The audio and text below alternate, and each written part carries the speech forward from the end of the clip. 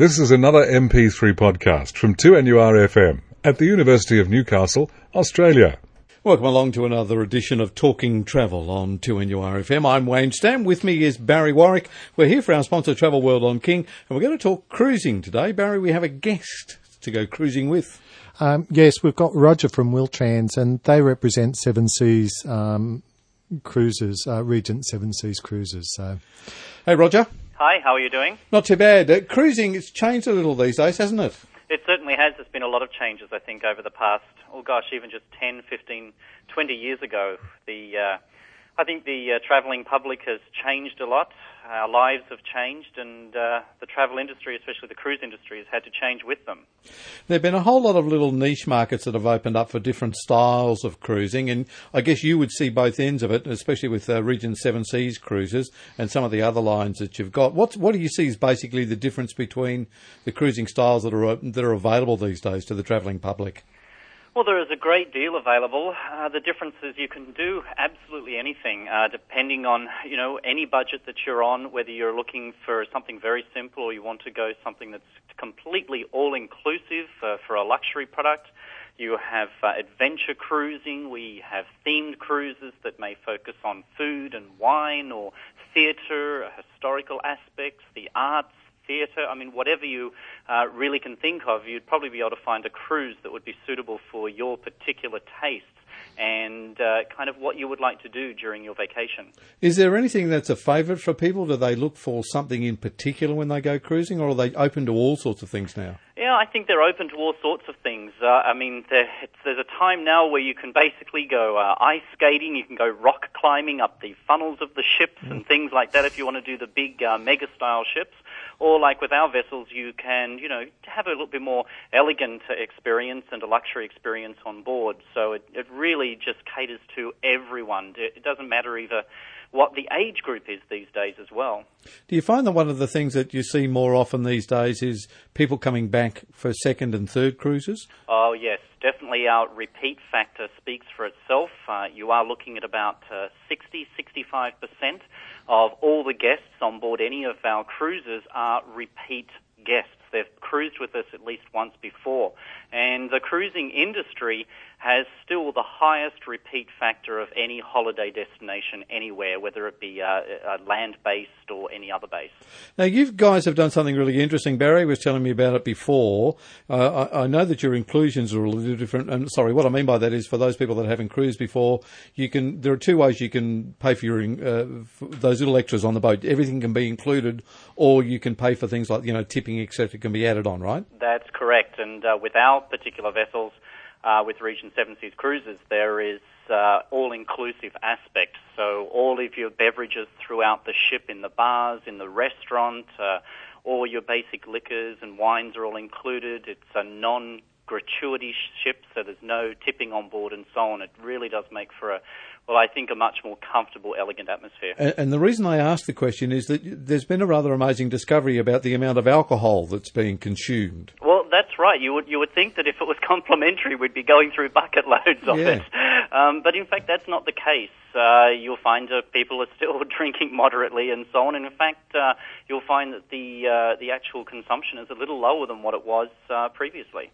That's amazing, isn't it? It's just one of those little things that you find out along the way that I think always surprises people. Yeah, I think so. It's quite different, and I think one of the best things about an all-inclusive environment is it brings people out of their suites and out of their staterooms, and it creates a very social atmosphere in all the public areas on board because it's just a nice all-inclusive atmosphere. Well, part of it too, I guess, would be that, once you got on board, you think, well, gee, it's all done. I don't have to put my hand in my pocket anymore. Well, exactly. You can kind of put your purse or your wallet inside your safe, lock it away, and you don't have to touch it again. Particularly for Australians, where tipping is always a big issue. No one really knows what they're supposed to do and whether you tip the food waiter or the cabin attendant, etc. So exactly, it certainly makes a difference, and I think it's nothing. People were just a little bit not used to tipping as other countries may be, and we basically want to tip the right amount. And so you never want to tip too low, you never want to tip too much, so it's just nice to have all of that taken care of for you. Welcome back. We're talking travel on 2NURFM for our sponsor, Travel World on King. I'm Wayne Stam. With me is Barry Warwick, and on the line we have Roger Condon from Wiltrans, who look after cruises like Region 7 Seas cruises. We're going to take a look at some of the different places you can cruise to these days. Well, we'll start with Alaska because that's a seasonal area. But after that, the ships have to relocate. So, Roger, if you can sort of fill us in on some details about, the Alaskan season and also, what happens to, say, ships after they leave Alaska. Oh, sure. Our ships basically go everywhere, all 4 points of the Earth. Alaska basically operates every season between May and September on average. The cruises with us are around 7 nights in duration. You can cruise out of Vancouver or out of Seward, which is the port for Anchorage, way up in northern Alaska. And the strange thing about Alaska is I find that a lot of people have said to me in the past, it's the kind of destination that they'll do when they retire. No, that's definitely not the idea. Alaska, in my opinion, I spent 13 years at sea, 8 of them on board Region 7 Seas cruises, and Alaska is one of the most adventure-orientated cruises that you can do. From cruising up to areas where you can do helicopter flight seeing over glaciers, you can hike and so on over glaciers, you can do river rafting, you can do lots of exciting things. You can even do dog sledding, can't you? You surely can. You fly right on top of that glacier and you mush the dogs. It's quite a lot of fun, especially when you see how fast the dogs want to go. They're anxious to go running. It's quite incredible. Yeah, and I seem to remember that someone when I was on the cruise, they sort of zipped off and did some, was it a motorsport or something like that they can do up there as well? Well, there are lots of kind of like motorized activities you can do. They even have things like ATV driving through the wilderness if you would like to do so, and there's the salmon sports fishing and halibut sports fishing and all that kind of thing, as well as scenic flight seeing on float planes and helicopters. Now's about the time you start to look to next year, isn't it? For some reason or other, we booked 12 months out for Alaska. Is it just it's so popular? It is very popular. I think it's a great kind of module that a lot of people just add on to their USA or their Canada vacation, and most people link up one of those 7-day cruises with time in the Rockies, through Banff and Calgary and Jasper, and do the Rocky Mountaineer Train or something out of Vancouver. And then, of course, you have spectacular Denali National Park up in the true northern Alaskan wilderness, and you can fly around one of the tallest mountains in the world, Mount McKinley, and so on. And the wildlife, Barry, you know all about the wildlife, absolutely awesome.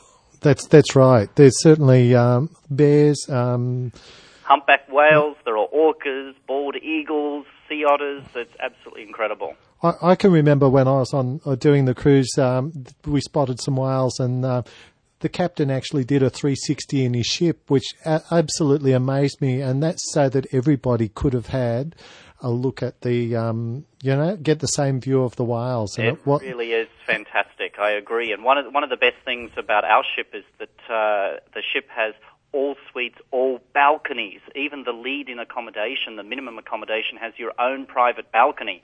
So as soon as the captain makes an announcement, there be whales here, you just step right outside onto your own balcony, and there they are. That's one of the big differences in cruising, isn't it?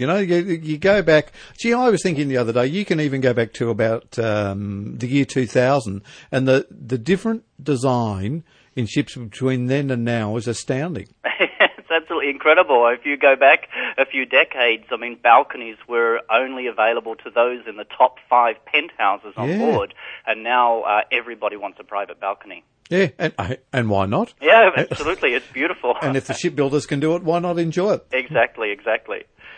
Yeah. Now, after Alaska, some of the cruises go on to Asia and on to, Japan, coming down into China, Vietnam, Singapore, etc. That's right. In fact, at the end of the Alaska season, the Seven Seas Mariner scoots over from Alaska across the North Pacific. Her first cruise calls into places like Kodiak Island along the Aleutians, and then she goes to Petropavlovsk on the Kamchatka Peninsula, which is the Russian Far East, and into Japan. Then we have great voyages through China, and we take you into Beijing for 2 days.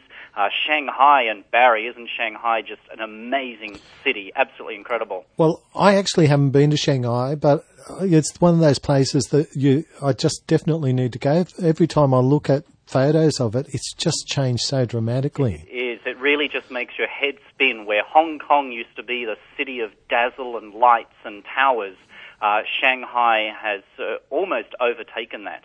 It's really amazing. And then, of course, we get down to Vietnam, Thailand, and then the ship ends up down, in fact, going around Australia and into Sydney, Melbourne, and Perth, and Albany, and then across to New Zealand and back up to the United States through Tahiti. Is that one of those things that Australians like to do, cruise around their own country? In fact, it is. One of our most popular cruises is the Singapore through to Sydney, or joining in Hong Kong through to Sydney. Yeah. I think because it's close to home, you only have to fly there, and once you get there, you unpack once, and you cruise all the way home, which is, I think, really fantastic. Because you can buy all this stuff. Exactly. And you know what? We were just discussing that with someone today. They actually are doing their Christmas shopping, so they don't have to worry about baggage allowance. They just put it all on board the ship and cruise home with it, all their Christmas goods.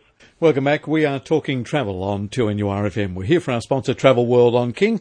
I'm Wayne Stam. With me is Barry Warwick. On the line in Sydney is Roger Condon from Wiltrans. They look after cruise lines like Ridge and Seven Seas Cruises.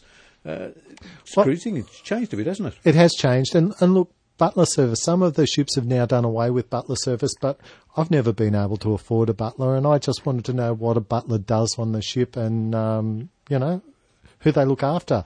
You've always got your cabin steward on a normal one. What's the difference between that and a butler?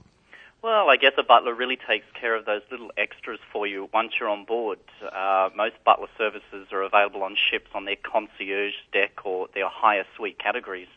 And it's things from as simple as when you get on board and you unpack, of course, from your suitcase. Normally, your clothing, even if you are the best packer in the world, is a little bit crushed. The butler will take care of that, have everything pressed for you that evening. He'll also do any little extras for you that you may need doing. Even if you don't want to run down to the shore excursion desk on board, the butler will run down with your shore excursion booking form. If you would like to organize a special cocktail party in your suite, the butler will come and discuss all that with you and perhaps arrange something a little bit special. And he'll take care of perhaps restaurant reservations ashore. If you're going to be calling into a beautiful port of call like Monte Carlo and you want to have dinner at Louis Kahn at the Hotel de Paris, he'll make those reservations for you at the restaurant. So he just takes care of those little extras, so it's kind of a very much a carefree environment. So if you want to have a romantic dinner for two in your cabin, you just click your fingers to the butler and say, look, this is what I want, and he'll then make sure that you get that. Exactly, and luxury cruise lines, they offer that kind of thing. And in fact, the butler, unlike, what it's like when we're in a hotel and we order room service, everything comes on a trolley. Yep. And it comes from your salad to your main course to your dessert. By the time you've finished your main course, your ice cream is melted. But the butler will serve each course to you, course by course, just like you were in the restaurant, but you're enjoying it in the privacy of your own room. Gee, that's a hard life to take, isn't it? Geez, I can't wait to do this on Alaska again. And look, ships have also moved into the elegant dining type things. Now, some ships have actually got licensed, I guess a license from restaurants. Like a partnership. A partnership, yeah. Exactly. And a lot of the luxury cruise lines are doing just that. In fact, I think it's funny, Barry, wouldn't you agree that the word luxury is bandied around like you wouldn't believe? And so it's hard to define these days, but I think one of those definitions is choice. And you'll find, unlike the old days where you just had one dining room to dine in on a cruise ship, these days you have up to 4, 5, 6 different restaurant locations that cater to all different kinds of cuisines. And one of the partnerships that I know of is the beautiful French La Cordon Bleu. And that's something that kind of just makes things a little bit different. How do you go as far then as you've got people being pampered on board, you've got, these great places for them to eat. What do they do for entertainment? Oh, there's lots of styles of entertainment these days. The cruise ships always still do the usual things. You have your big Broadway style, what I call feathers and legs production shows, where you have things from Broadway, maybe the 50s and 60s, maybe a Cole Porter review. Then there are vocalists, there are magicians, ventriloquists, all sorts of things to keep you occupied during the evening. And there's usually cabaret singers as well. That's right. So you're not actually stuck in, you don't have to go to the big show every night. You've got somewhere else that you can actually go and relax and see something different. Exactly. And, really being on a ship these days, again, I think that word is choice. Even while the production show or the big show is going on, there are other forms of entertainment going on in other areas of the ship. Or, if you prefer, just a beautiful candlelit bar if you want something quiet and maybe just a pianist in the background. So there's lots of different choices. And then during the day, the amount of activities and enrichment programs, so you don't just go have fun, you also have the opportunity to learn about the places you may be seeing, whether it be photography, art and design, the performing arts, there's history, archaeology, literature, even jewellery and shopping for the ladies, so there's lots of stuff going on. That's right. I mean, that can be a bit dangerous, though, the jewellery, can't it? Yes, normally when I mention that, the guys, they cringe, and the ladies, they just love me. But I just tell the ladies to make sure they have their husband's credit cards. Roger, is part of having to put all of these, different things together now, is it because we've just become...